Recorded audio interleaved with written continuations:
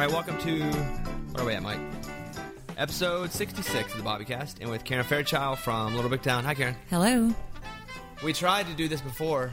I know that was my fault. And we got bumped for some little show. The Voice or something? Is that what it's called? It was The Voice. So, because that was the finale, right? Mm-hmm.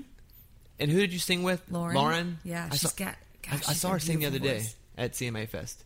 Pull that mic down. Get comfortable. Okay. Yeah, grab it. I don't want to mess up your fancy mic. I think that mic might have cost $40. Really? It sounds good. It looks fancy. It is fancy. Yours is gold. But it's not real gold. It's all smoke and mirrors up here. So when you go do a show like The Voice, they call you a week at a time? Less than that? No, less than that. And I think it was less than that. It was like maybe 3 or 4 days, and they were, trying to figure out what song and what she would sing on the finale. And I guess we were on her list. Well, we had blocked. Her list? What do you mean? Of people that she really wanted to collaborate with. Oh, wow. So they get to actually make like a Santa's wish list. I think so. And so and she had done Better Man on the show in the battle round. And so they had called Jason and said, is there any way? And he's like, well, they're off. And the Bobbycast. And the Bobbycast.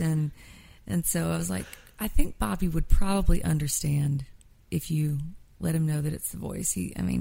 You'll probably be okay if we reschedule. So, thank you. That was pretty cool, though, right? Like the finale. It was awesome. And she didn't win, but you know what's funny? Country people do so well on that show. Oh, because they won. Here's why. This is my theory, because I think everything is money. Everything's money to me. Right. Everything's money. So you money. think Blake couldn't win this year? I think that Blake can't win every year. I know. So they have to find years to not let him win. But country artists still spend money on music. Not artists, buyers, consumers. Yeah. Either hard CDs, we still have the format where people buy the most, like 60% is still physical. And we download the most, more so than stream. So they can sell music to country consumers. So if they can find my thing is every year they find 1 or 2 really good country people. They always do. And they boost them up. Yeah. And so, and listen, I didn't watch the show, but I watched enough of it to know. And I thought she should have won just by what I watched. But they can't let Blake win every year. I know. Blake is, man, when he engages his audience and says, don't y'all, the country fans are going to show us tonight what they think. I'm like, God, here he goes again. He's going to win again. And they do. I know. Like everybody, I have such a weird, love-hate relationship with this town. Sometimes I get really irritated. With the fans and the listeners. It's like, I've never seen anything like it before.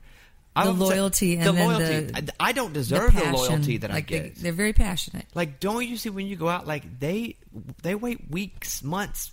They take their money that they work. I know. And they come to a show. Yeah, they pick a couple of shows they can do a year. They can go to a year, and they wait and they wait and they wait, and they buy their tickets and they sit out front, and it's amazing. That's why we're still here.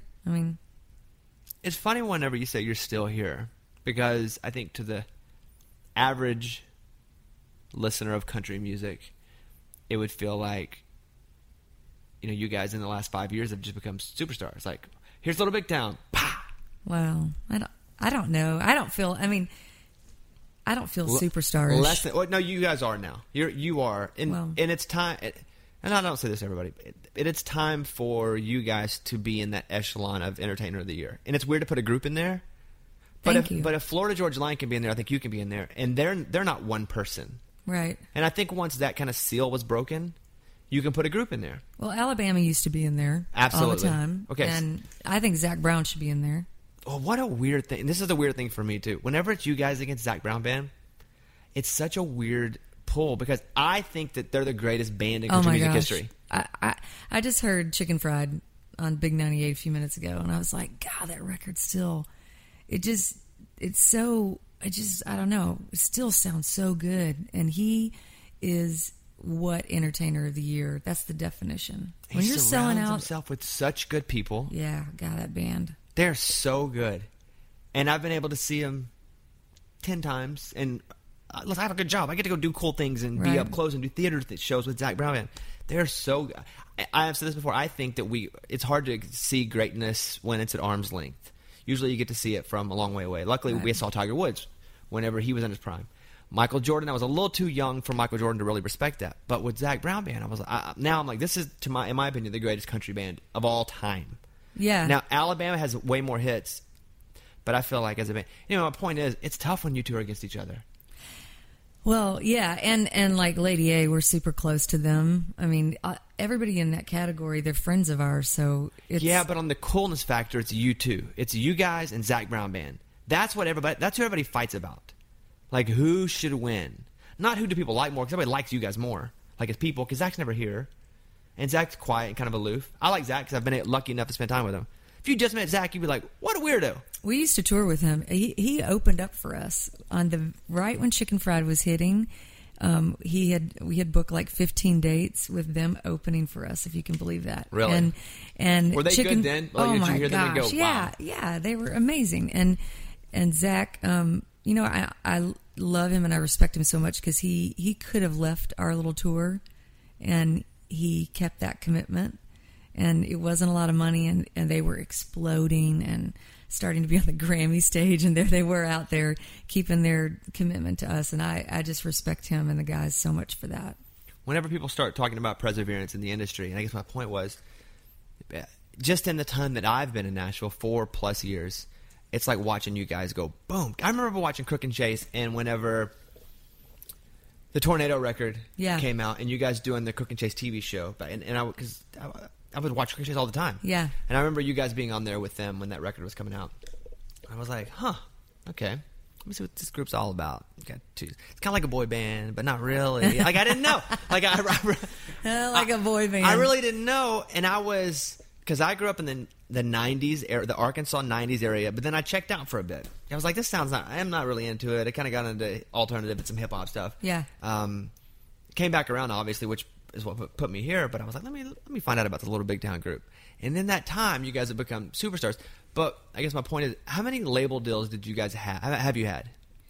Let's see, 4. You've had 4 record deals, I think, as a group. As a group. Does that mean you've been dropped 3 times? We have been dropped. Mercury, Sony.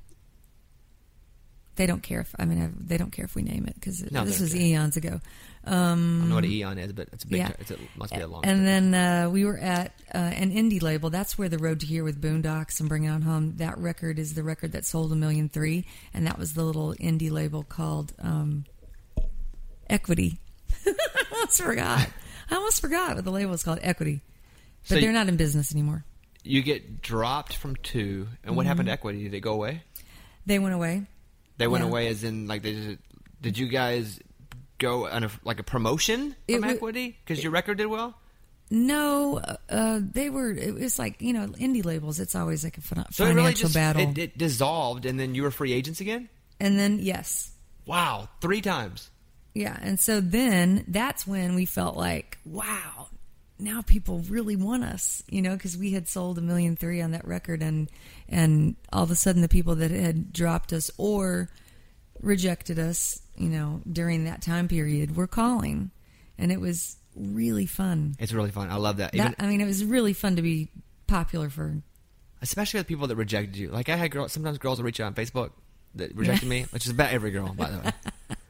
Every girl, they've all rejected me, and they're all like, hey, how are you? And I'm like, I'm doing pretty good. Yeah. Yeah, you good? I'm fine. Yeah, I'm good. And have a lot to talk about, but Little White Church, to me, did you feel like whenever Beyonce did Single Ladies that she kind of stole... Do you feel a little bit... but I do think like ours is like the hillbilly version of that. But wasn't this before that? I can't remember. Mike, you may want to Google that.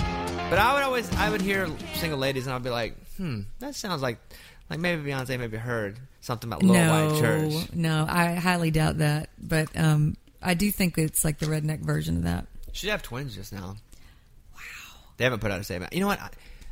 I guess I don't... I think her dad said something. Yeah, he did. But I bet he's in trouble. Probably on purpose. I believe everything's calculated. Even Matthew Knowles. Even Matthew Knowles, I believe, is calculated. Yeah, probably. He was a manager, so. Do you look at like pop culture stuff and watch like people? Yeah, I do. I didn't happen to catch the worst dressed thing on E the other night, but Philip told me that I made it. For what? What, the CMT For the Awards? CMT Awards. And I usually watch E, and for some reason I must have missed it, but they didn't like my boots, and I planned my whole outfit around my boots. So for you to be a worst dressed, though, because you have your own clothing line. Yeah. You just need to be on a list. It doesn't matter if it's worst or well, best. that's what I say. It's like if you're on a red carpet, you're gonna be on the worst list eventually. But I didn't know it, and Philip was like, "Hey, I hope you didn't take that to heart." And I was like, "Take what to heart?" Oh, you didn't know even when he said that. And he goes, "Oh, did you not see E?" And I was like, "Crap, no, what?" But anyhow, I don't know. I think Kat Saller doesn't like me or something. Maybe I think she they does. just look for people to talk about. Here's the thing about good and bad. It matters. If you're on either one of them, if you're on the most powerful or the biggest douchebag list, and I've been on both, sometimes at the same time. That's when you know you're doing something right. If you're on the worst and the best list. You just want to be on a list because that means you true. matter. That's true. How many years was it that you didn't matter? Forever, right? Forever. Who would have thought you'd be upset? Or at least irritated that you didn't make E's best. You're on the worst dress list. Yeah, I think, I mean, sometimes I just wear stuff because I just want to. And I know that I'm going out there a little far and I don't care. So it didn't really shock me. But I was like, Dad, gummit. I do think that the boots were good. I don't even remember the boots. I know. Well, you've got a hot chick girlfriend, so. Yeah, for now. We'll see. We'll see. Oh, my gosh. I don't know how long she can put up with this. I get her in more trouble. I know the drama. Well, no, just me in general. No, not even the drama. Not even just the drama. me as a person. Yes, just me. Are you hard to live with? I don't. Are you hard to love? She doesn't live with me. Well, you know what I mean. And hard to date. I'm hard to be a human around. I have no human skills. Like, very little. What do you do right now? Oh, because there's a microphone in front of my face. I'm the most amazing human ever. Look at me. I'm so personable. Get me out of this microphone room. I had nothing to say. I don't believe that. Nothing. I don't want to talk about me. Okay. I'm going to talk about Sleep Number for 1 second. So, I do the show from my house, and my bedroom's like right down the hall. And so I have a Sleep Number in my bedroom. I love the Sleep Number bed because of how well I sleep. My Sleep Number setting is a 30. And right now, Sleep Number has introduced a new bed. It's the Sleep Number 360 Smart Bed, designed to keep each of you and everybody effortlessly comfortable for your best possible sleep. Like all their beds, Sleep Number 360 Smart Beds let you choose your ideal firmness and support on each side of the bed. That's your Sleep Number setting. All new responsive air technology. The bed senses your every move and automatically adjusts to you, so you stay sleeping comfortably throughout the night. And how about this? The Sleep Number 360 Smart Bed can even pre-warm each side of the bed, so it's just right for both of you. So there's that. My Sleep Number setting is 30. My Sleep IQ score last night, I don't even think I had mine on last night because it was a long night. But sometimes, a lot of times in the 90s. Right now, lowest price of the season, save $500 to $700 on most of the popular 2016 beds. Go to sleepnumber.com and find a store near you. Or call 800-NEXT-BED, and I do think you're going to love it. Tell them Bobby Bones told you all about it on the Bobbycast. Okay, so, let's see. How about this here? This is, see if this rings a bell. Oh my gosh, how did you find that? What is this here? That's a gospel band I was in, oh my gosh, a long time ago. Look how different I sound. Lord, send me. Yeah, I grew up in the church. And that's my friend Rick Kittleman that's about to sing. I will say that band, fierce singers in that band. Truth? Mm-hmm. You know Truth? Yeah, I know it because I know you. But did you know it outside of knowing me? No. No, yeah. No. I don't think they're around anymore. Oh, they stayed after you?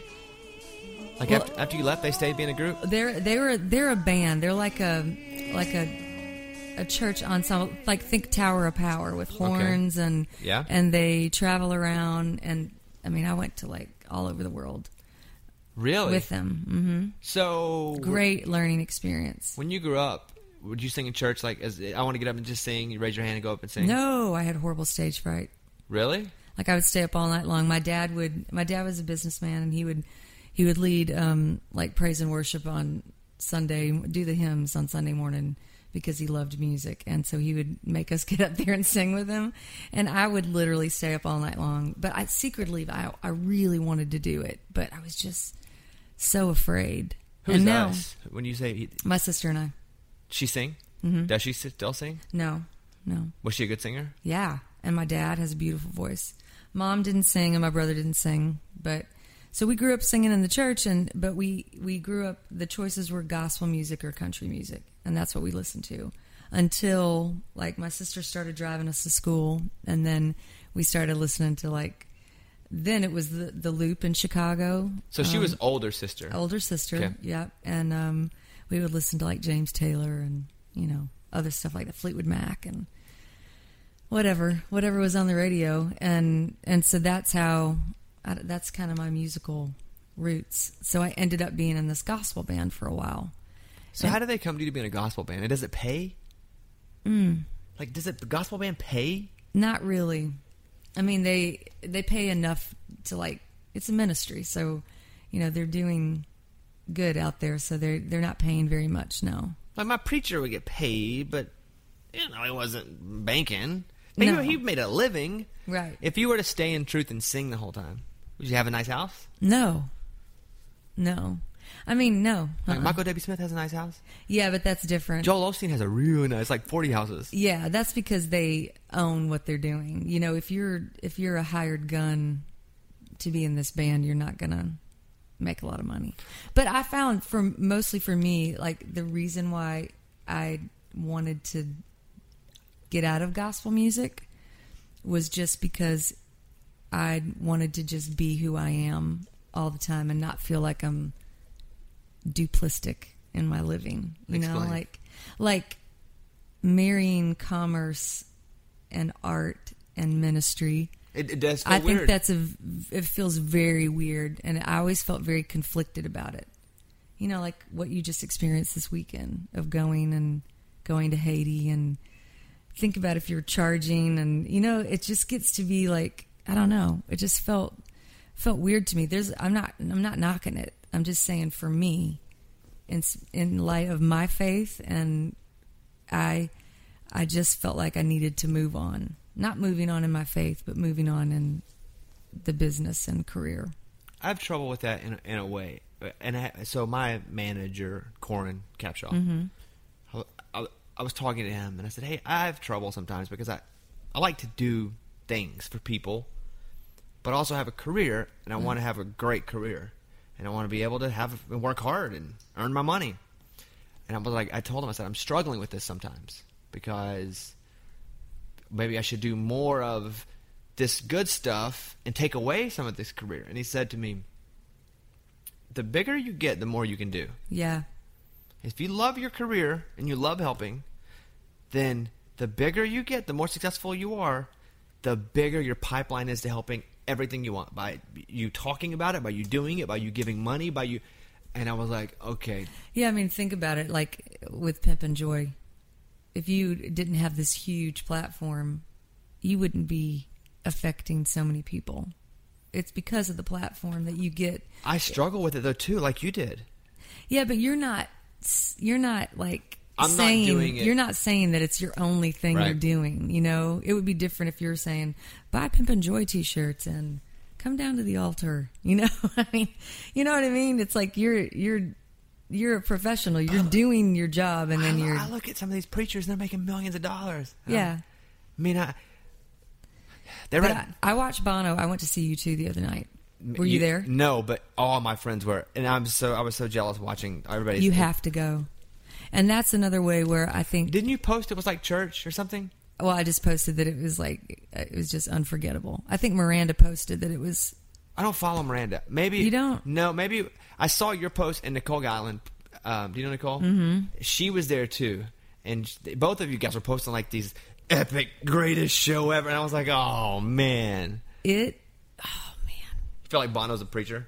Yeah, but in a good way. Like not in a. Somebody asked me if it was super political, and it wasn't. It was more of what we're talking about. It was like he was there to uplift people and to motivate them and to inspire them, and then to rock the house. It wasn't like I didn't take it. You know, there was a little bit that got a little.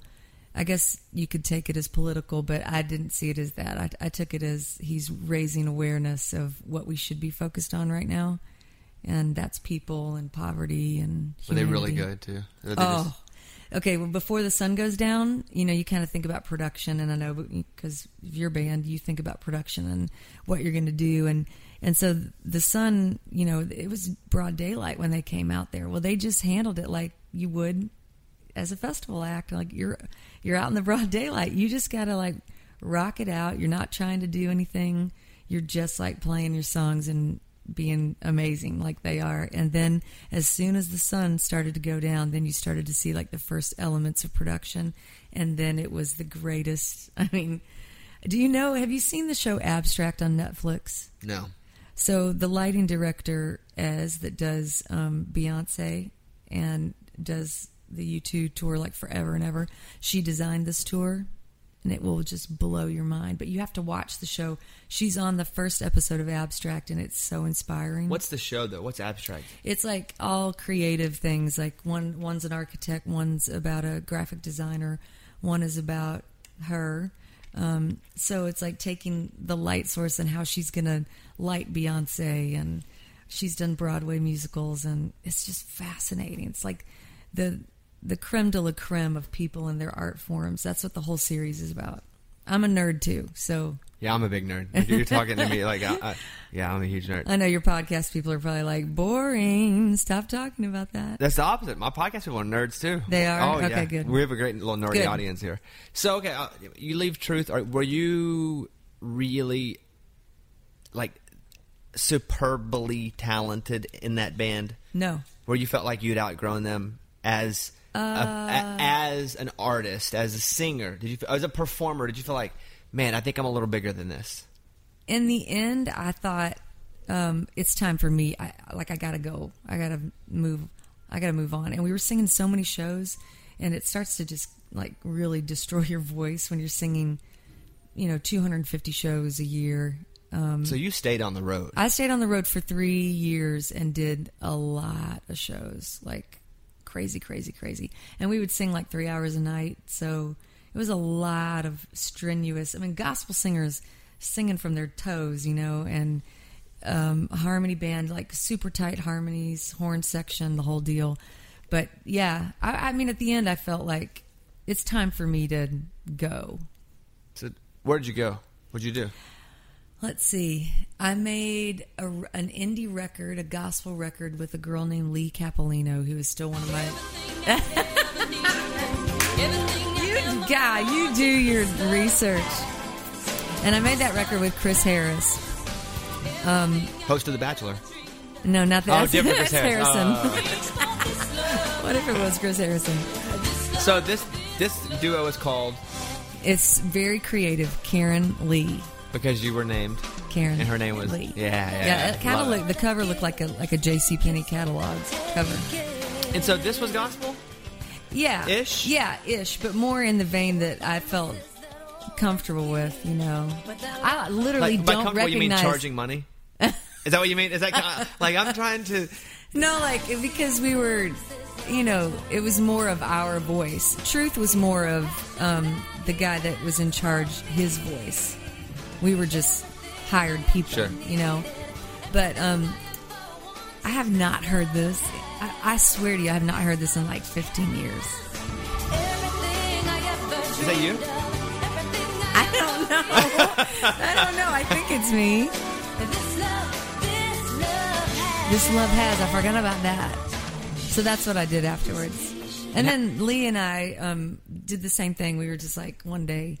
We were so broke. And we were both married. I was not married to Jimmy then. We were married. I was married to someone else, Mark Childers. How old were you Super then? Great guy. Who is Carrie Underwood's band director. Now? Musically. I just met him at the Preds game. Yeah. Mark. That's the same. You're married to him? He's like best friends with Carrie and Mike, and then his wife, Ivy Childers. I know them. I was married to Mark. Wow, what a small world. Small town. Wow. Small world. So, okay. How old are you, though, when you guys were in this duo? Oh, gosh. In my 20s. So, I moved to Nashville in 94. Yeah. So. And this is in Nashville. You did this in Nashville. We did this in Nashville. Chris Harris, who's an amazing musician, he produced that record. And, another one of the greatest hits. Called "Save It for a Rainy Day." You're kind of torturing me right now, just because. Not that I don't have the fondest memories of this, but it's part of life. Part of growing up. It's part of the story, too. It is part of the story. Without the truth and without Karen Lee, Without you the wouldn't truth. have Little Big Town. That's true. Like, you wouldn't. Well, Kimberly and I were friends before this. Okay, cool. But you didn't get together. No, that's true. Like, without all of this, none of this No, happens. you're right. Part of the story. Part of the story. So you guys decide... Done? This is your life. Yeah, we still talk all the time. She just came to the last Ryman show and brought her whole family. And She like, dang, I was with Karen from Little Big Town. no, because she's in a group called Point of Grace. Oh, I do know Point of Grace. Yeah. So she stayed. She went on to do like we both were singing demos for people and singing and like trying to make a living. I used to sing at Amway conventions and sing like cover tunes and stuff, and I would get paid to put a band together. And she and I did that for a long time, and that's how we paid our bills. So after Karen Lee, maybe a little bit during Karen Lee. What a terrible name, by the way. Like, no It's a offense, horrible but name. What a terrible name. Like, What a terrible name. And I think that I want to blame that on the label at the time, but I have to take responsibility that I was standing there. and how come your name got to go first? I have no idea. Because I would think in a two-man, we'd be like a coin flip. Lee Karen. It doesn't matter. It's always... Because anything sounds normal once you say it. Like, the first time I heard Florida Georgia Line, I was like, that's the dumbest name I ever heard. Now it's just normal. Right, yeah. Chumbawamba? I was like, Right. one of the greatest bands in the history of music. Now it's just normal. Are they? No, God, No. no. They have one song. But it's a funny name. I was like, wow, I missed the Chumbawamba thing. No, they just have one song. Okay. So you and Lee, you're a duo. Yep. And you're no longer a duo. No, we both looked at each other like, are you having fun? She's like, not really. I'm like, I'm not either. And so we just decided that we would let it go. So then what do you do? So then I'm singing demos like crazy. Do you sing any hits for people that you remember? Like you sang a demo for... I sang She Only Smokes When She Drinks. I think I sang a female version of that. I want to say it was that demo. I used to sing like all the time demos and sessions and just whatever I could do. Did you feel like you were better than a lot of the people around you? Like really? Like in your heart, were you like, man, how come I just am not?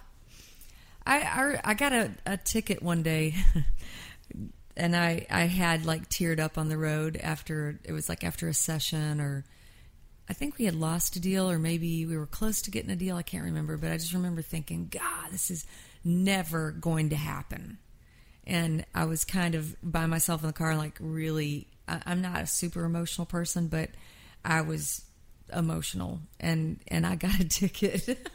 I guess I was speeding while I was crying, and so I had to dry it up on the cop. I'm too prideful. Like, oh, you didn't. You're supposed to leave it for the cop. You're supposed to turn it up a notch. When I the know cop I comes. should have, but I didn't. So I got a ticket, and then I was even more sad, like loser.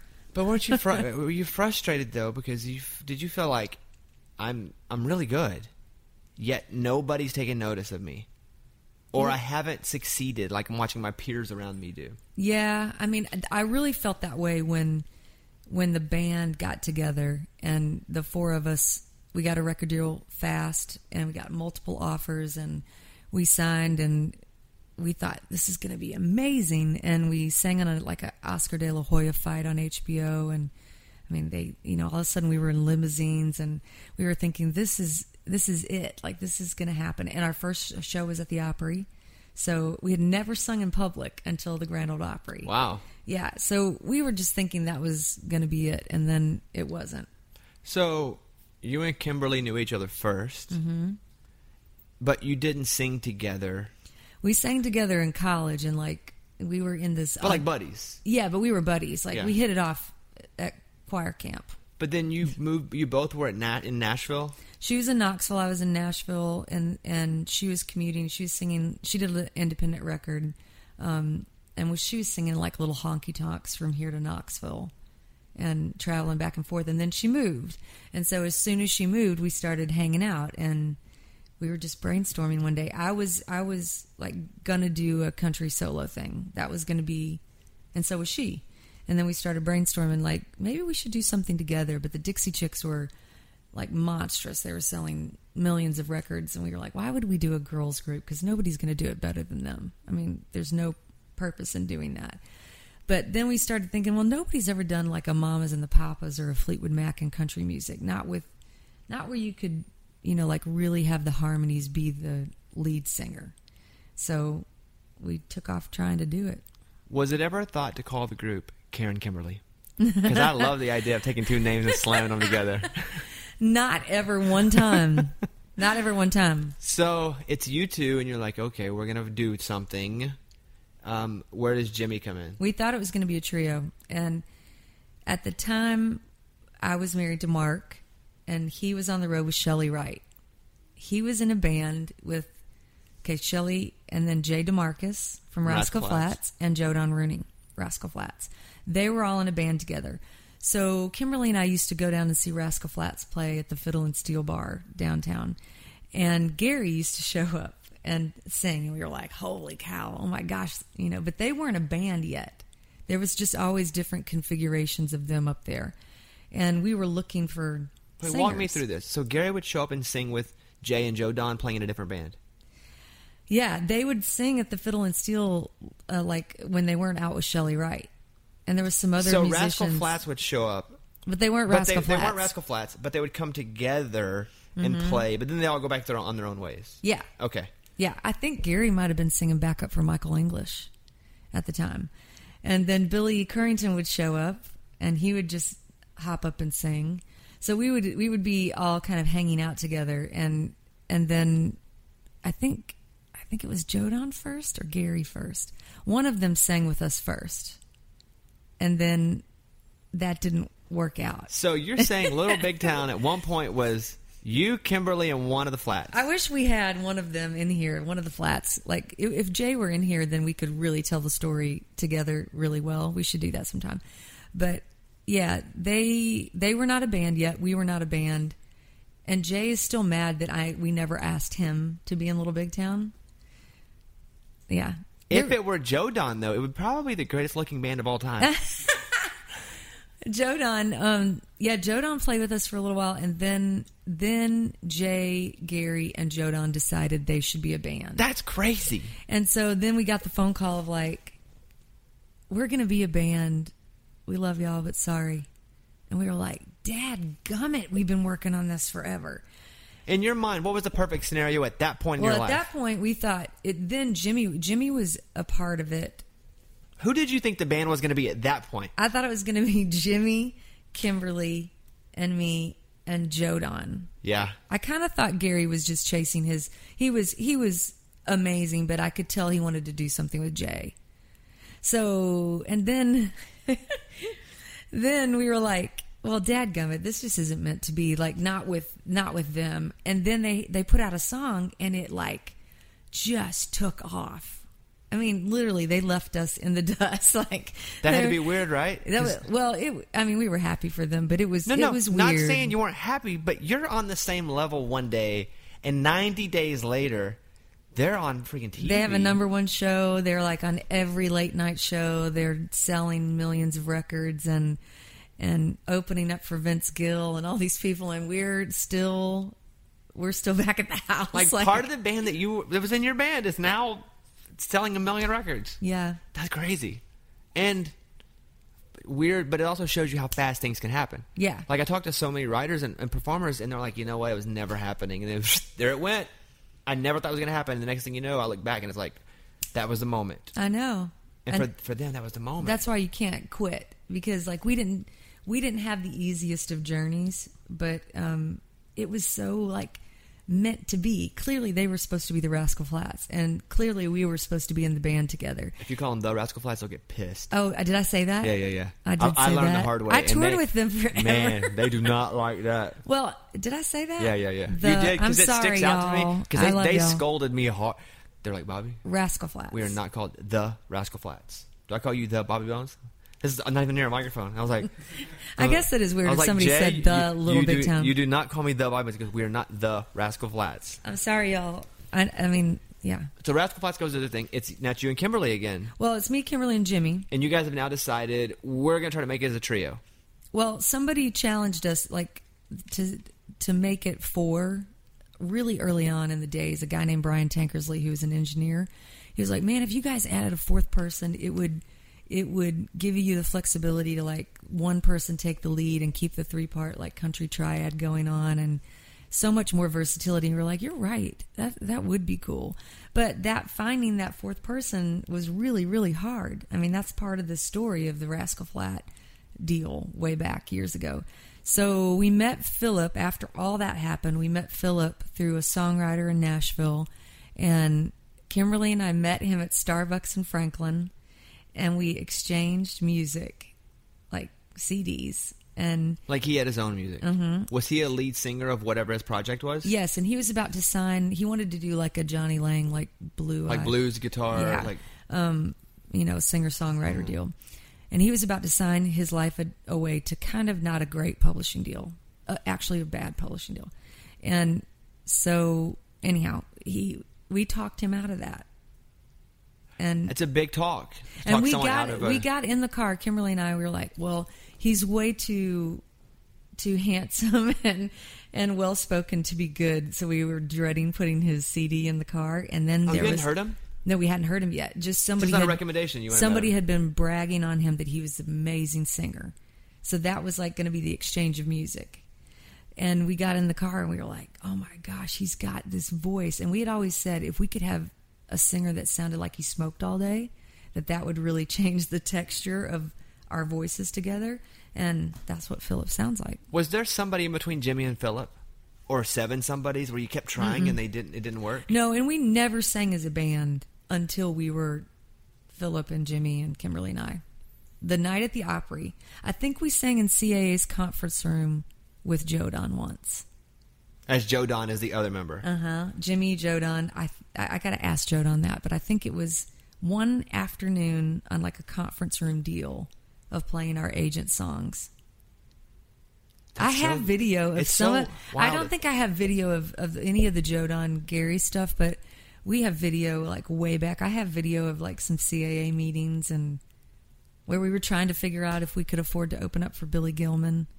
And what people don't understand, you say afford to open up. It costs money. It's not like, I'll just use my girlfriend as an example because she won't care if I use her. She's opening for Brad Paisley right now. And Brad says, I'll give you $1 per show. You have to figure out how to get your travel there, how to eat, how to pay for your band. And sometimes it costs $1.05. Right. So it's, can you last for, she's doing like 60 days with Brad. And Brad's very generous to her. Yeah. And his people are so, Kendall, I mean, they're very, she got lucky with Brad. But a lot of artists struggle and they lose money. And forever. And then when you're splitting it 4 ways. Oh, I'm going to get to that in a minute. I don't even know how. I mean, then you're like really... Like, are you splitting it 4 ways? Yeah. Oh, yeah. And I used to rent the van. It was my job. I would advance the shows. And you were the tour manager? I was like the tour manager. Sometimes I would advance under a different name. What's your fake name? Do you remember? I can't remember. Was it something crazy like Karen Lee? Because that'd be crazy. That would have been good. Why didn't I think of that? I needed you around. Yeah, so... But we would have to come up with, okay, $89.99 on a Sprinter van, not a Sprinter van, on a white van, you know. Not even a Sprinter. Sprinter is a mini bus with little beds, but it feels like you're laying in the back of a truck when you hit bumps, laying in the little beds. This would just be like a regular 15-passenger van. Yeah. And then we would figure out meals in Starbucks and literally I have video of like me beating little Big Town bracelets in the front of the van because we needed to sell like 10 bracelets and 15 T-shirts and to have gas to make it back home. Do you look back at that time though and go, man, that was fun? Mm-hmm. Like, man, looking back at the struggle, the real struggle, because I do that now. I look back when I was, at the time, it was more than paycheck to paycheck. Like, I was below, and I would go have to do extra things to make, but that was the most fun because I had everything in front of me. Yeah. Yeah, we used to, God, we would drive for hours and hours and hours, and just the 4 of us. And we were so tight, and we would just like dream, just sit out and dream while we were driving of things that we could do and what we would do if we ever had a little bit of success and a little bit of money. And that's why now it's so amazing. It really is, because it was a long, long, long time. Who was the person that said Little Big Town? That name? Yeah, Little Big. It was a publishing company. Little Big Town Publishing? Mm-hmm. And did they go away before you took the name? Yep. And so you thought, this is cool? Yeah. We'll keep it? Well, we were messing with town names because of, like, Kimberly and Jimmy and Philip are, like, from tiny, tiny, tiny towns. And I was a little bit of the city girl, and we were trying to find names that reflected the music, and somebody turned over a CD, and it said Little Big Town Publishing, and we were like, maybe that's the name. You know, again, you become kind of names. You know what I mean? Like you said about Florida Georgia Line, or it was not really weird the at Rascal first. Flats. Rascal Flats. But now Little Big Town's just a name. Yeah. It's just a name of the group that you hear all the time. It's not even weird. But I would think that the first time, Little Big Town, that was weird to hear. Yeah. It's hindsight, it is. Think about the first time. This is a very selfish thing for me to tell you to think about. Think about the first time, and you won't remember it, but you ever heard my stupid name? Bobby Bones. Like, who? Is that a pirate? Is that a porn star? Like, who? So is Bobby Bones your real name? No. No? No, I realized Bobby Estel. And so I was given that name when I was like 17. Hey, Mike, got to get her a copy of my book on the way out. Wow. I'll sign it for her when she leaves. Yeah, no. I'm sorry. I'm just kidding. I know it wasn't. It's only on Wikipedia. Don't worry. No, that's my real name, and I don't even hide it. But it was forced on me. I was 17, and so it was like, you can be Bobby Bones or Bobby Z. And I was a kid. I don't know. I was like, well, Bones at least sounds like an actual person. And so everywhere I went, I was connected to somewhere else, because I went from Hot Springs, Arkansas, to Little Rock. Shared some listening audience. Little Rock to Austin, Texas, and I was already doing nights. And then Austin, I started doing a national night show, and then in the morning, everything was connected. I could never leave the stupid name. Everywhere I went, I had the stupid name. It's not stupid, though. Now it's not, because it's normal. Because it's normal. Right. And it's because it is something, you know? Like, it becomes... My feelings are a little hurt. You didn't know my real name. Like, a little bit. My feelings are a little... I'm just going to be honest and be selfish for a second. My feelings are a little hurt that you know my real name. That's okay. I didn't want to hurt your feelings and no, you be should, like... though. We should. That's honesty, when you can openly ask and hurt feelings. When you can put other people at the risk, that means you're being open and honest. I'm sorry. Why would you be sorry? You didn't know. Let me talk about Wag Walker for a second. So let me talk about Wag Walker for a second. It is an on-demand app for getting a dog walker. It's like a Uber for your dog. I use it all the time. Just search Wag Walking in the App Store. You can search Wag. I love it because, again, let's say I'm at work and it's like 1 p.m. and my dog's got to go out. I go boop, find somebody close, and they'll come to the house. They're thoroughly vetted. So, I mean, they know these people.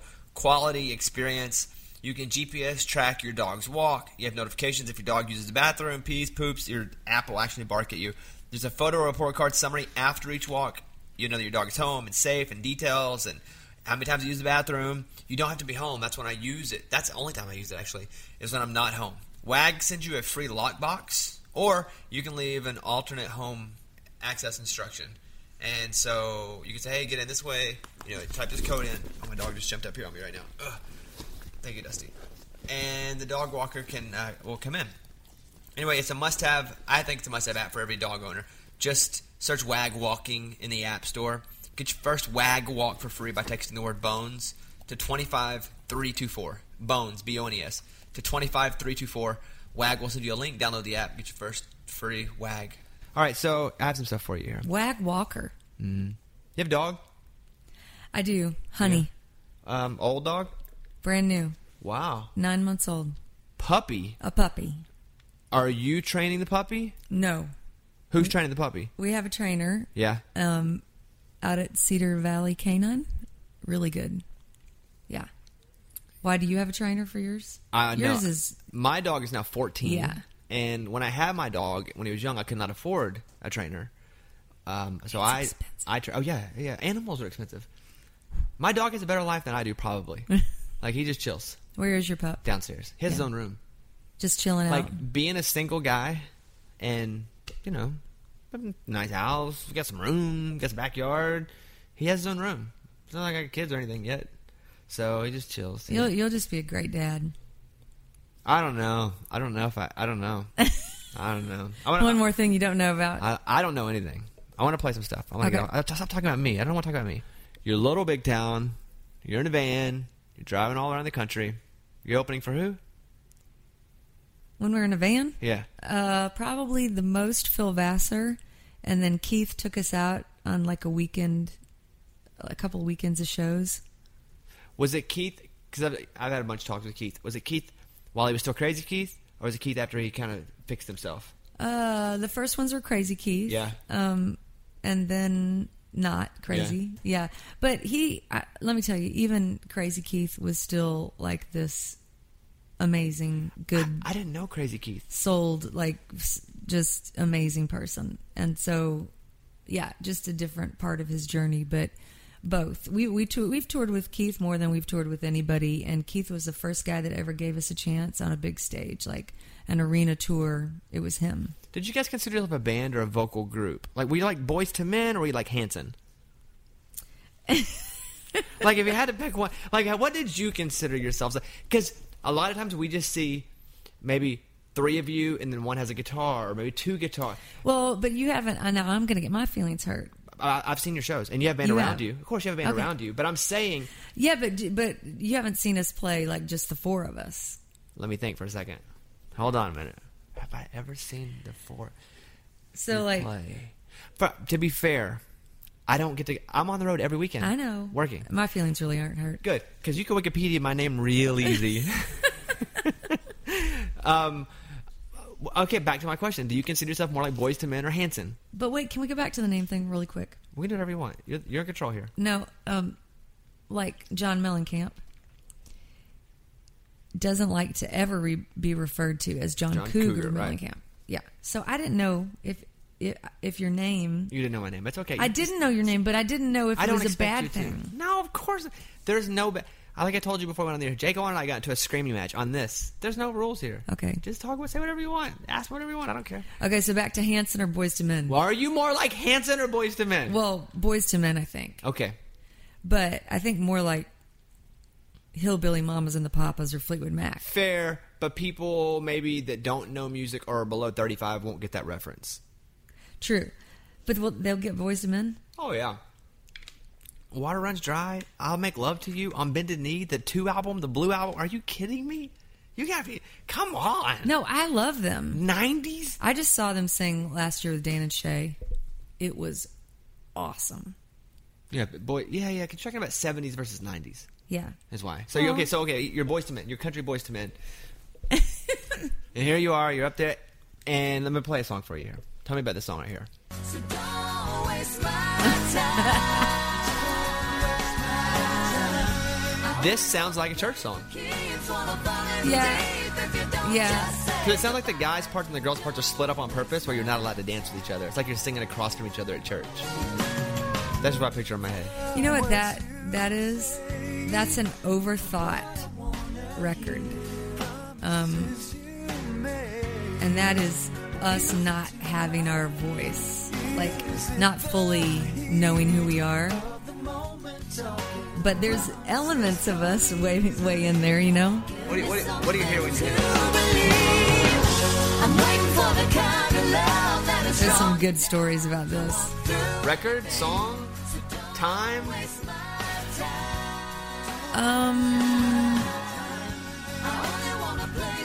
We didn't want that to be the single. Common for a first single? Yeah. Yeah? But they didn't listen to us. Did you begrudgingly go out and perform it and you're like, oh? No, because but I like the song. We like the song fine. It's just that it shouldn't have been a first single, and the record, and we blame ourselves for this, but it's kind of like a vanillaed out version of us, you know, like very too much thinking.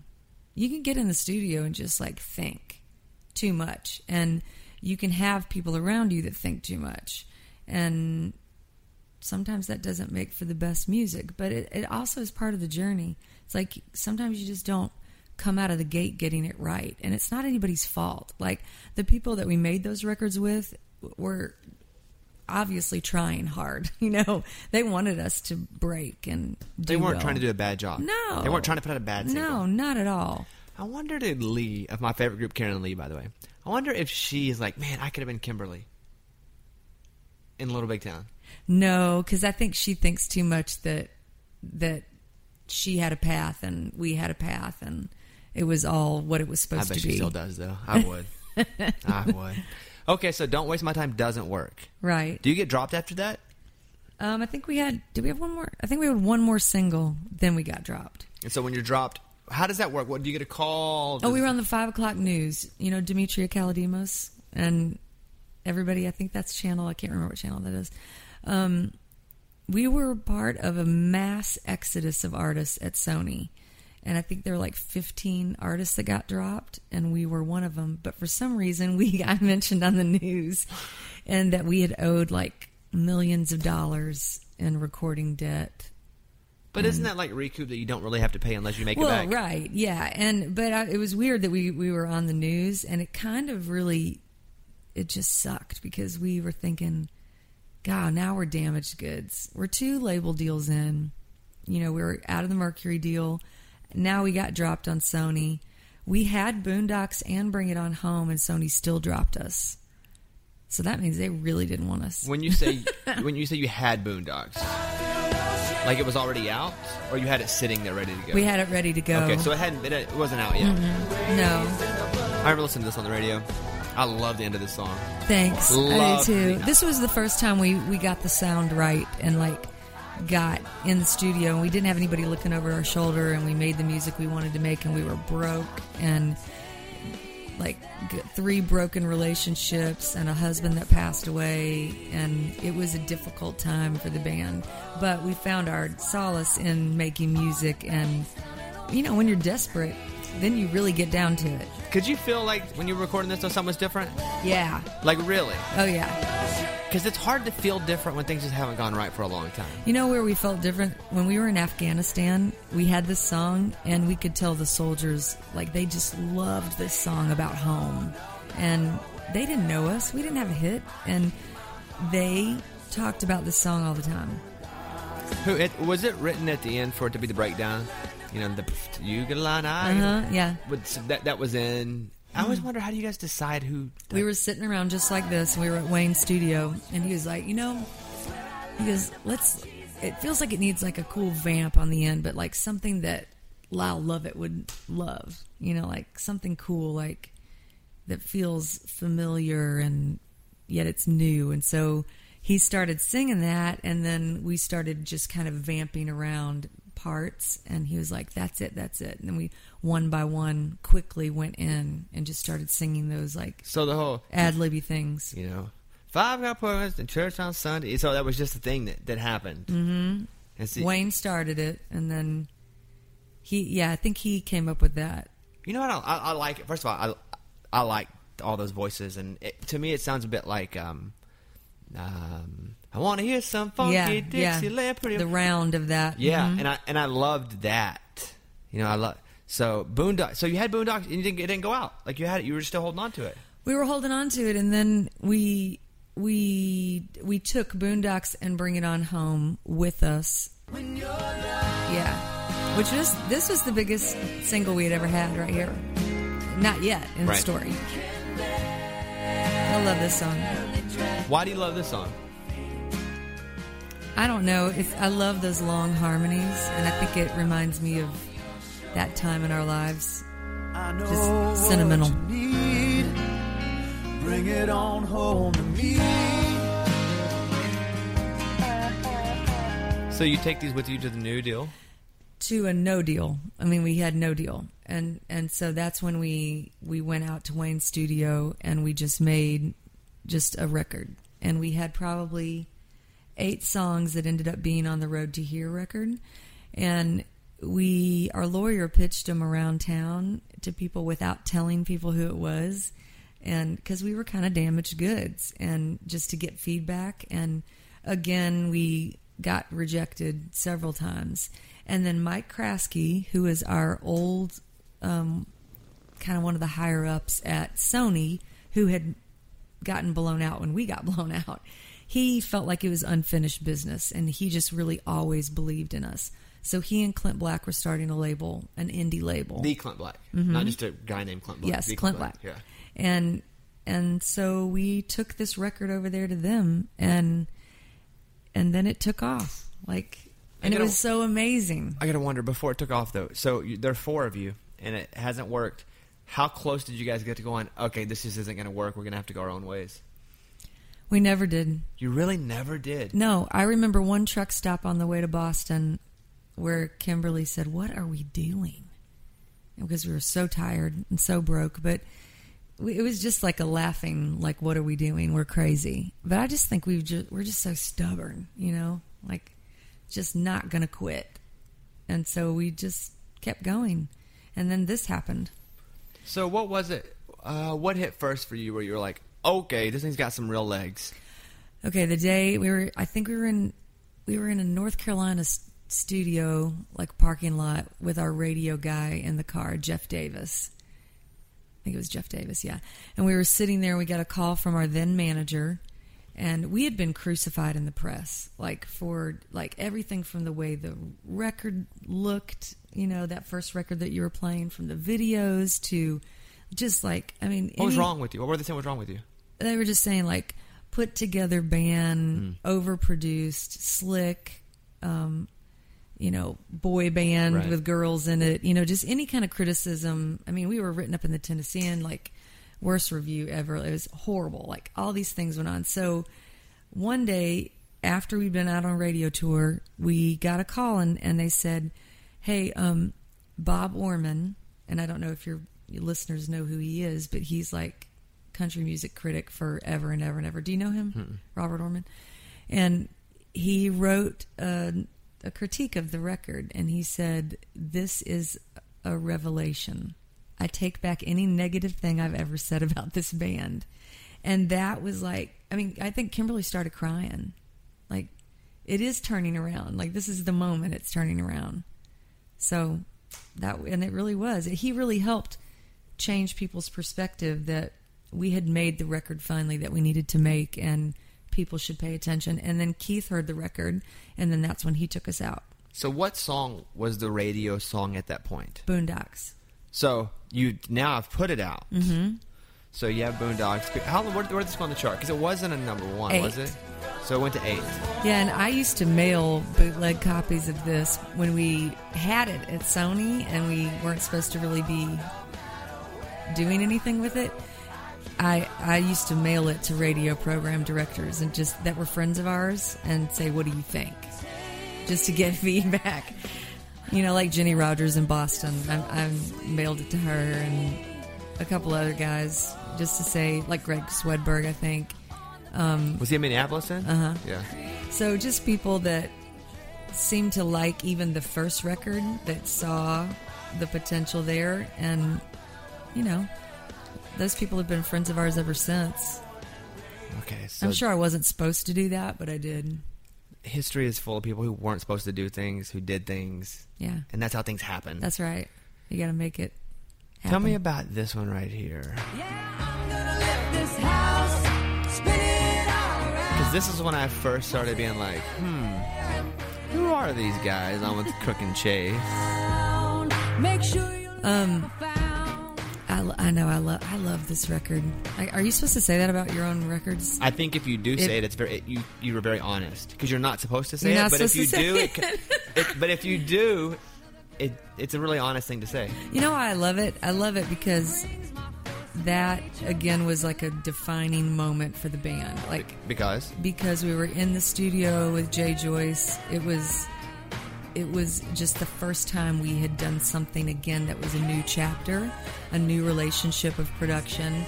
Jay is a lot different than Wayne. They just have very different ways of producing records, and Jay won't let you think about anything. It's all about instinct and what feels good. And when he started crafting that moment right there, he was so in it, and like it was almost like watching a conductor. He had some of those crazy parts I could tell in his head. And he was just going for it. And it sounds like that. It sounds like people in there really singing and going for it without overthinking. And we never thought that would be a single, much less a number one record. We didn't Is even... this your first number one? Pontoon. Pontoon was your first number one? Yeah. We didn't even play this for Dungan until the very end of playing the record because we were scared to play that for him. Really?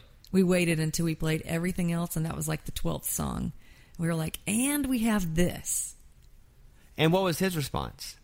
He liked it all. I mean, he was so happy about Pontoon because he had heard that song, the demo, and he was like, you guys need to stop. Everybody was saying, oh, it's a smash, it's a smash, it's a smash. And he was like, hey, it's not a smash yet. Wait. Like, hold on until you get in the studio and you make it a smash. And he was right about that. I mean, you can't start saying that when you haven't even recorded it. So, but he turned around when he heard it and he had the biggest grin on his face and he was like, well, you did it. Yeah, that's it. Natalie Hemby was sitting there. We were talking about this song, and she was like, whenever they wrote it, it was back this B into the water, and they had to change the bad word. What is it? What do you guys? Sometimes live I still say it. Oh, you do, but on the record it's not though. It's hitch. Back this hitch into the water. Okay. Yeah, and she said she probably told you the story about the guy that's on the boat with them when they bought a boat. Yes. And he's like, I hate that song. I hate that song. And she's like, oh. Have you ever seen people do that in your show? That maybe like at a festival? I mean, not people that would buy tickets to the show, but I've seen people on a festival like where clearly they were coming to see Blake or somebody that was on and we were on in front of them, and they'll whisper things like, why did she wear that? Or I hate this song. Have you ever seen people do that? Yes, because either when we play festivals, and we oddly get put on big festivals in good spots, but the thing is, you either know us or you have no idea. Like at CMA Music Fest, we played the River Stage, right? That's like this. The big one's a football field, the one that you guys played, and then they put the B acts on the river, and we're not even a B act, but they put us on the river in a perfect spot, 4 p.m. right before everybody goes over. And I remember like a third of the people, because they didn't want to leave because somebody good was coming up after us. They were like, what is happening on stage right now? And I could just see it in their faces. So, yes. But they were just confused by us. We're out in jumpsuits. And you had your Run DMC jumpsuit. I love that. But you guys are actually good, though. There's a difference. It's like, our thing is stupid.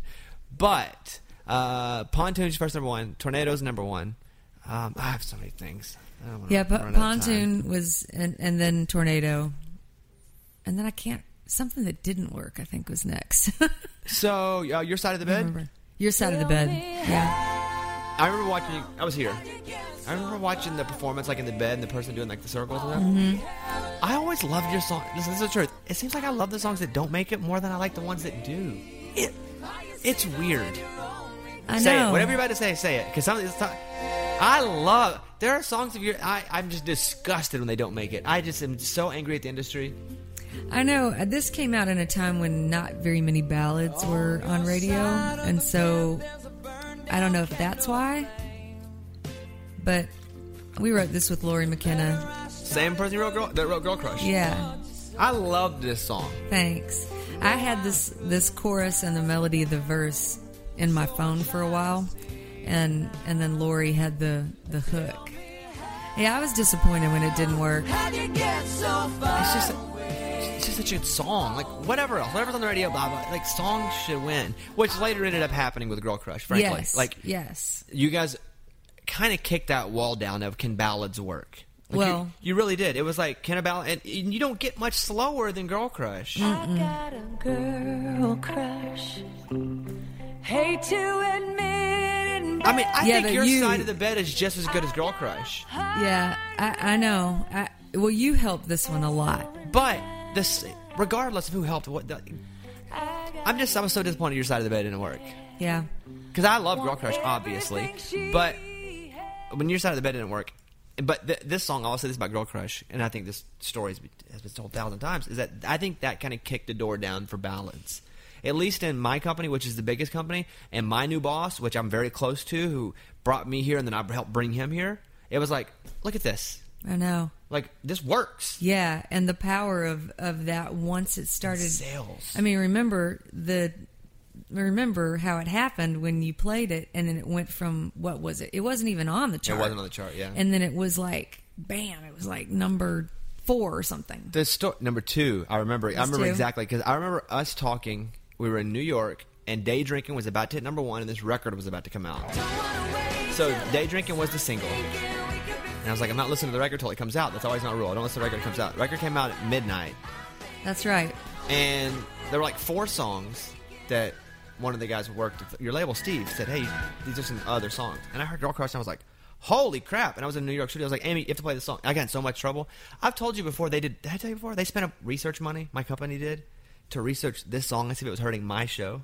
Are you kidding me? No. So this is why they literally spent thousands of dollars because I was playing it all the time, right? Researching to see if the controversy was hurting you. So the song, it wasn't a radio song. It was to everybody else. It was a lesbian song. Yeah, right. But I thought the song was so good, and I started playing it, and I would play it, and I would be like, the song's so good, and I did it for like a week, right?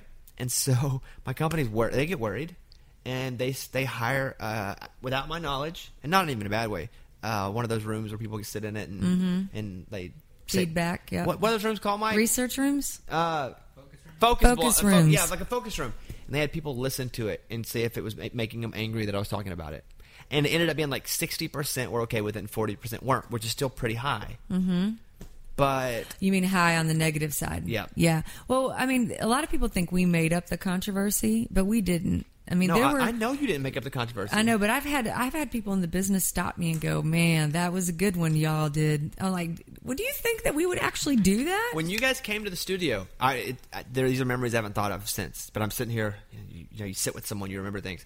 You and Kimberly came to the studio, just you two. We were talking about it, and Emily was listening to the show in DC.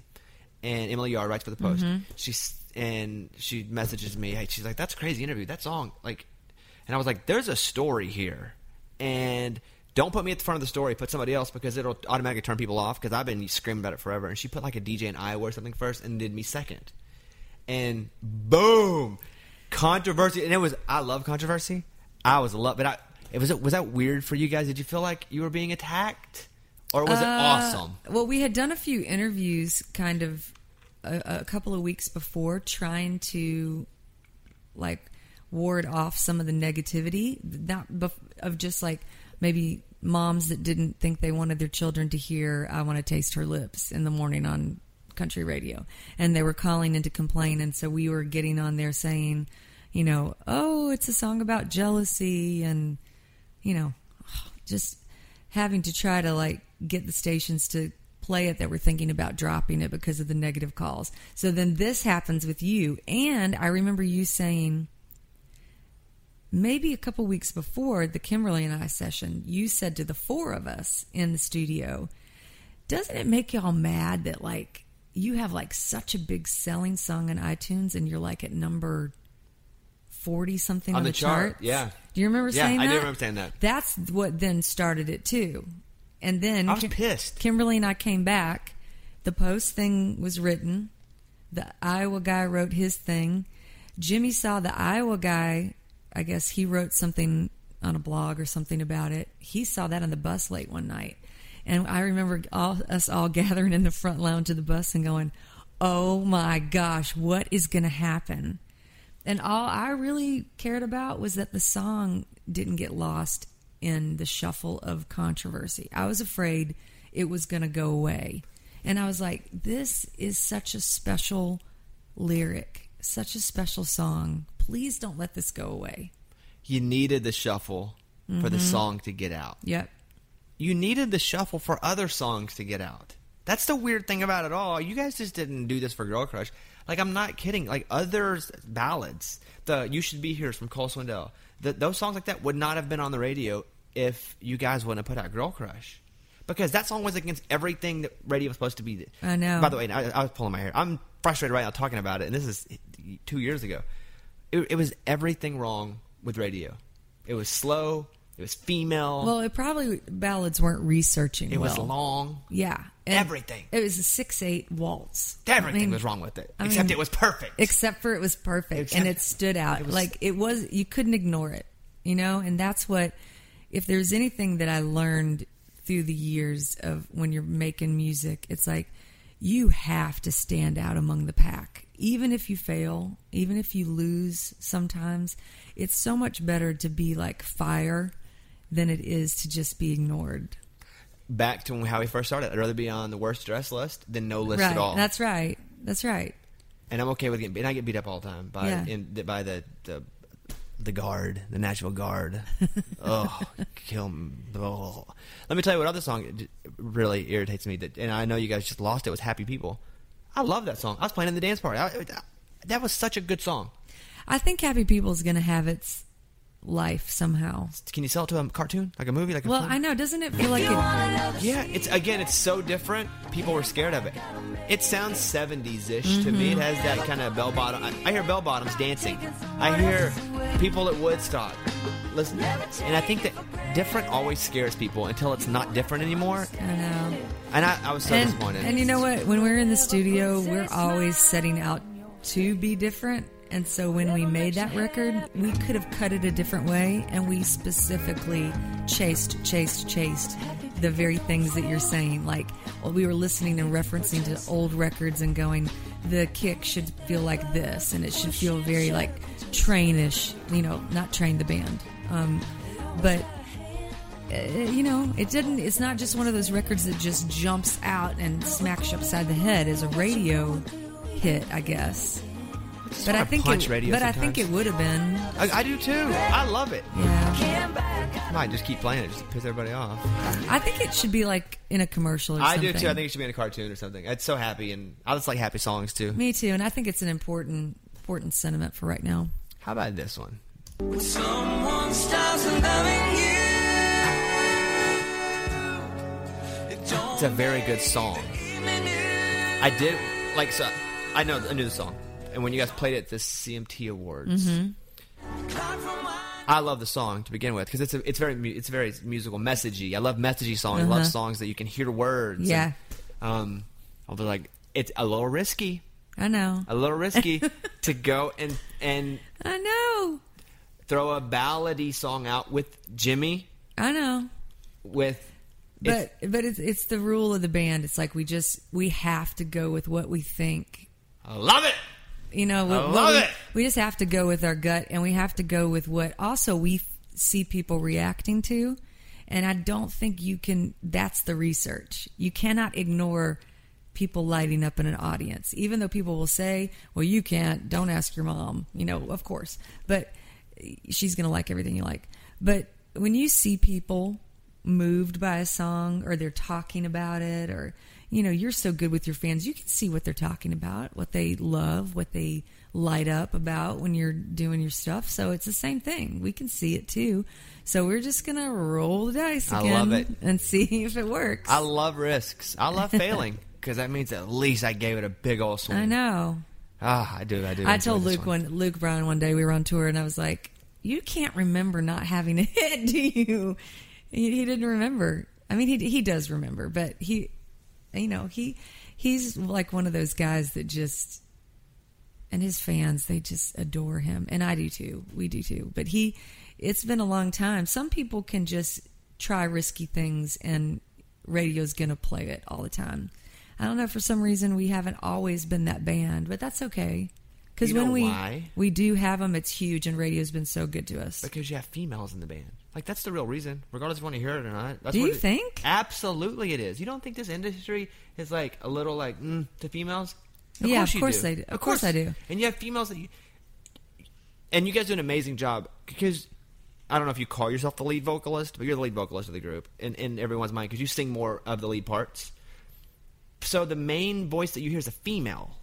So it's like, you think of Lady Antebellum, that's a girl. That's a girl band. They're two guys and a girl, but it's still a girl band. And so that's why. That's all it is. This format's a bunch of haters. Well, I'm going to say this. A few years ago, I was so discouraged about this subject. And I think there has been a little bit of an improvement. Absolutely. I mean, to see Kelsey, Maren really bust through, and on a Grammy level bust through, that we've made progress. It's better than it was a year ago. And in a year, it'll be better than it is now. You don't want a revolution. You want an evolution. Because a revolution comes and goes. The worst thing to happen would be if people start throwing females on the radio just to put females on the radio. Yeah, because it's so much better when it has substance. And girls write substance songs. It's just more difficult to play it on the radio. And I just think it's not balanced, and it's not true real life when you're not playing women. I don't even want balance, because I'm okay if it's imbalanced the other way. As long as it's good. That's all I want. Yeah. Like, let's not do things because of something. And I see it. I deal with it all the time. But, I'm going to ask one more thing. I'm going to wrap before we wrap up. Like, are you making a lot of money in your clothing line? Mm-mm. Because I wouldn't think you would early. It's a new business, you know? It's like, it's a brand new baby. Are you in the hole a lot, though? No. Do you have investors that came in? Uh-huh. You can call me and be like, hey, you want to come in? You want to invest on the worst dress list? Those are the kind of lists I like to invest in because you get in low. That's right. The stock is low. It's been successful. Tell me about this line. It's been successful. And I have a partner, an apparel partner in New York that like executes the vision. But I'm not a person to just throw my name on something. So like I'm going to New York early in the morning and we're brainstorming about a few pieces, and I will hover over fabric for hours and hours and hours tomorrow. And I'm not a sketcher, but I will like write out notes tonight, like all the time about details and what I want to do. I really love fashion, and I always have. And it's an expression of the music in a deeper way to me. And it's part of your personality. I mean, I love that you guys are wearing those jumpsuits and stuff because it is y'all's personality. It's your personality, and it is so identifiable. It's like, you know, bam, you're saying something. And you know what we're saying is the Raging Idiots. This is the God's honest truth. Like that band it should never become anything. It really shouldn't have, because I can't sing, and we're not any good. And I surround myself. You can sing. I saw you. I've seen you singing. No. So, secondly, people would come out. They'd be like, "What is this about?" Because the last thing I want to do is see an actor get up and try to be an athlete, or an actor get up and try to be a singer. I'm not trying to watch Eddie Murphy download his songs. So I was like, okay. People are always like, all right, you suck, prove me wrong. I was like, I don't want that. We're going to put on stupid jumpsuits, and so when we walk out there, we know we're not serious, and you're going to have fun. And that's it. Well, and I mean, that's why you're selling out places, because people are having a big old party. You know? That's the key, too, to Luke. That guy knows his audience. You know your audience. He knows his audience. He is so in touch. Church, he knows his audience. He goes out there, and it's like he's, you know, it's like method acting. It's like, not that he's an actor, but you know what I'm saying? He is in tune with what his fans want to hear. No, I get it, because I know what my listeners want, and I try to give them exactly what they want. Mm-hmm. Because I know what they want, because I am them. Mm-hmm. It's the weirdest thing. Sometimes I think we don't. Like, we don't give... sometimes we get lost in our own art of... You're also 4 people, to be fair, with 4 different personalities. Very different. And lives and influences. And so, I mean, you're a mom. You're a mom. Yes. It's like your kid's famous to me. I see him on Instagram. I'm like, your kid. If I saw him, I'd be like, holy crap, look, your kid's famous to me, because I would see him on Instagram. I like pictures all the time. Jimmy's coaching basketball right now. We have a double game tonight. How does he coach all the time? Is he the coach? He's the coach. He's the co-coach of this league of basketball. Are you guys able to have a somewhat normal neighborhood where people don't? Yeah. Yeah. I mean, you know, school friends, and Elijah doesn't know that this is not normal. He thinks getting on the bus and, you know. Is he cool because of you guys? Like, is he popular because his mom and dad are a little big time? I don't know. I really don't know. I do know that I almost teared up at the Predators game when Elijah didn't know it, but he was sitting. He knew he was sitting behind Keith. He knows Keith from touring, but he was sitting next to Mac Davis, and he didn't know it. And Mac Davis is just one of the greatest songwriters ever. And when the Predators scored, the whole, you know, suite erupted with joy. And Keith turned around and slapped Elijah 5. And then Mac Davis slapped Elijah 5. And I was like, my child does not know that he is literally slapping 5 with 2 people that have so much musical influence on not just me as a writer and a singer, but on country music history. I mean, Keith is a future Hall of Famer. Mac just won the Icon Award. We sang In the Ghetto. He wrote In the Ghetto. Yeah, crazy, huh? I mean, so I get teary-eyed on things like that just because I think someday he'll understand it. Does he want to sing? Because his mom and dad do? He more likes to dance, and he credits Luke all the time that that's where the moves come from. He's kind of a good dancer. He plays drums, plays a little guitar. He sings, but I think he's going to be more into rap music. Just like his mom. He loves Michael Jackson and Bruno Mars. Like, he likes things that groove. So he's not as into our ballads as he likes, like, you know, the fast songs or the rockin' songs. Well, I think, let's see, Kelsey Marin, you are the next. We only have one left on the wall. These are. I have 6 pictures on the wall that I keep. I don't put anybody else up there. Those are like the people. Those are like, it's you guys, Kelsey. And listen, I work in radio. I get all this. I get crap all the time. All the time, people send me crap. Here's a plaque. Here's some crap. I don't keep any of it. I'm so glad we made the wall. Those are like the people that I really enjoy being around, and it's Kelsey, you guys, Marin, Pasley, Jansen, and Urban. And Urban's the only one that hasn't come in yet. I haven't let him yet. This was never going to be artists. It was never going to be. We were just going to bring songwriters in. And then Marin was the first artist to go, can I please come on? And I was like, no. How long we keep Marin off? 2 months? And then Dirk's. Then Kelsey. Kelsey and Jake. Dirk. Has Cam done it? Because you and Cam are friends. No, Cam hasn't done it yet. Yeah, Cam and I are friends. But no, now has Lindsay done it? Yeah, but it was different. It was when we first. It was before. No, it was when we first started dating, huh? Yeah. Like when we first started dating, and so she came on then.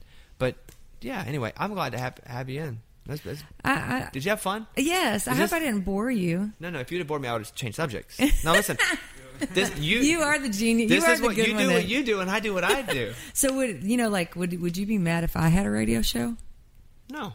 Why would I be mad? No, just like we were talking about. Oh, Lindsay, that thing? No, like Eddie Murphy. Like you wouldn't, and you were talking about actors and becoming singers and different. Like I like Chuck Wicks, and Chuck's over on the Cumulus station, and he's an artist. I think they're making him kind of play a character over there that he's really not. But I like Chuck, and I think, what do I care? I think everybody should go out and just do the best they can do. Make what you can make. I mean, I don't want to do a radio show. But you can. I think it's too hard. I think it's hard. You don't sleep. I don't know how you sleep. Well, but that's you also just got back from Haiti. I'm on the road every weekend. I do since January till I've been doing stand up all weekend. So my clock's never. I want to come to a stand up show. I didn't want to T-Pack but you'd be on the road. Well, not as much this summer. Yeah, but I won't do it in Nashville. Have you ever had Josh Wolf here? Have you ever had Josh Wolf? Oh no. I know Josh, but never had him here. But you know who played? Because I did. Here's a funny story for you. So, first of all, it's a Nashville show. I don't like to play Nashville shows. I love my Nashville listeners, but everybody from all the blogs and they all want to come out and see if you suck. It's not see if you're good. They all want to come out and just see if you suck. I know. Because they've been seeing ticket sales. They've been seeing Twitter posts, the full theaters. Let's just see if you suck. That's what everybody's thinking when they come out, right? So I'm like, great. I got to get. But my Nashville listeners are amazing.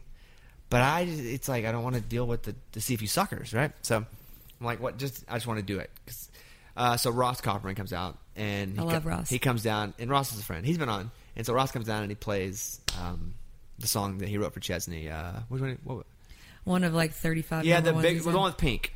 Oh yeah. Sunshine and the Pink Dome. What is it? World. Yeah, Set the World on Fire. Sings that, and Carly Pierce, who I'm taking out with me, is my main act. Love her voice. For the rest of the year. She's my awesome. support. And so she comes up and plays. And who comes up? Who do I bring up? Zach Krall. Okay, so do you know who Zach Krall is?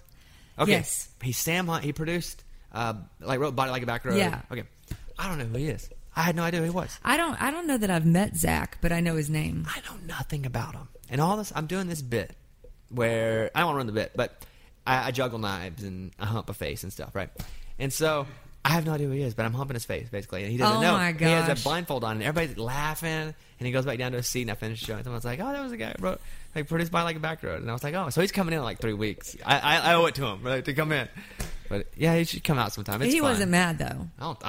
I don't know because I didn't care. Maybe it'll be your second fight. I did do the show. Yeah. Do you ever have any hecklers there? I had like someone comedy? stand up. No, 2 reasons. One, I do theaters, so the theaters are usually between 1,000 and 2,500, depending on what town I'm in, and they're in seats, and it's very you have their attention. Yeah, right. And theaters are different. It's different for us too. Yeah. And so and because tickets aren't super cheap, people are there to really like focus and have, and the crowd will usually shut people up. If listen, somebody starts yelling something, the crowd will be like, shut up. They'll beat them up. So I don't have to worry about that. Like, my people always have my back. Have you ever had a fight break out? Yes. I was in, Boston, there was a fight. Boston, they fought before I got in there. But in Western Massachusetts, someone stands up and yells, I'm going to shoot you. And I'm like, oh, I've had like 5 incidents, right, where I think I'm going to like die already. And so I'm like, welp. So I just sit down behind the speaker because I know the promoter is going to not pay me if I leave the stage. Because sometimes promoters may not be the nicest of guys. They may be looking for reasons to not pay me. And so I signed a contract. I was doing my hour set. And all of a sudden there's a fist fight in the audience. There's another fist fight right below it. And I don't leave the stage, and I sit behind it, and I just keep talking. The cops came. It was a whole thing. And then they pulled everybody out of the theater. I was like, so anyway. They pulled everybody out of the theater. They pulled everybody that was fighting. They took people to jail. It was amazing. But I never left the stage, and then I went right back into the act, and everybody was kind of... But I've stopped a show before with a fight. You have? Oh, yeah, because I saw like a guy like trying to hit a girl, and I was like, oh, no, no, no, no, like right in the middle of a song. Is that before YouTube? No. Like before people started doing that on YouTube? Yeah, maybe. Because I think that would be put up all over the internet. Yeah. You know what happens? Fights happen a lot. Drinking. It's the drinking. It's the drinking. That's what happens at my shows, too. I mean, I would think at an Eric Church show that it would be like a fight every night. Or everywhere. Like yeah. You would just... Which area of the crowd would I like to look and see a fight? And with Luke, we would see them get really having a good time, and some of them would get out of hand, you know. But I don't like that. I want you to like come and have a good time. For me, because it's quiet, and I don't go on until like this show starts at doors open at 7, show starts at 8. My first act goes on, and then say Walker open for me for 6 months, or Carly will now, and then I'll come on third, right, and do a start. By that point, if they're drinking, they've been drinking a lot, right? And it's really quiet, so you hear everything. Mm-hmm. But yeah, it's fun. You should, I hope you come sometime. I would love to come. I'll come to one of your shows sometime. Okay, yeah. And I will Wikipedia you before we do this again. Here's the thing. People don't realize that really you don't get to spend a lot of time with people in this town because when you're home, you're doing home stuff. And then when it's time to do like people stuff, you're on the road. Yeah, the only time are like the Monday, Tuesdays, Wednesdays sometimes. Yeah. I'm glad you came by. Well, thank you for having me, and thanks for letting me do the voice. I didn't let you do the voice, first of all. No, there was nothing. I know, but you were gracious about it. There was nothing even gracious. You had to go do the voice. Didn't Wheeler Walker Jr.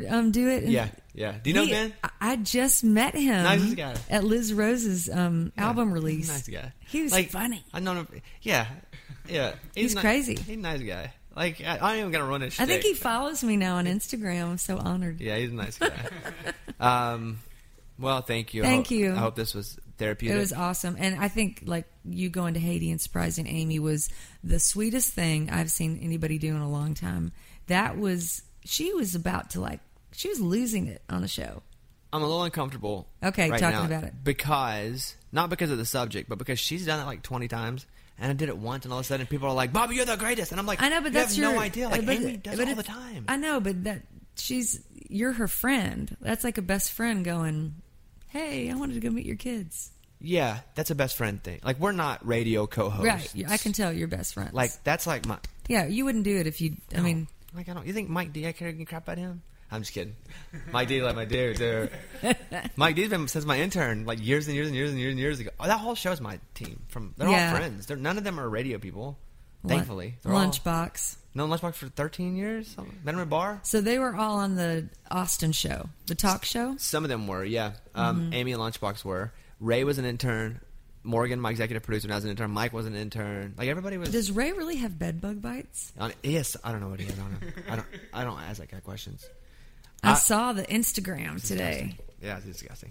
Well, we're going to go. I appreciate you talking to us. Episode, what's this, Mike? 66. I feel like I've learned a lot. Thank you for the trip down memory lane. I'd really I mean, that Karen Lee man, yeah, there's really something to that. You should re-explore that maybe at a reunion. All right, we're going to go. Thank you very much for listening to the Bobby Cast. Bye, everybody.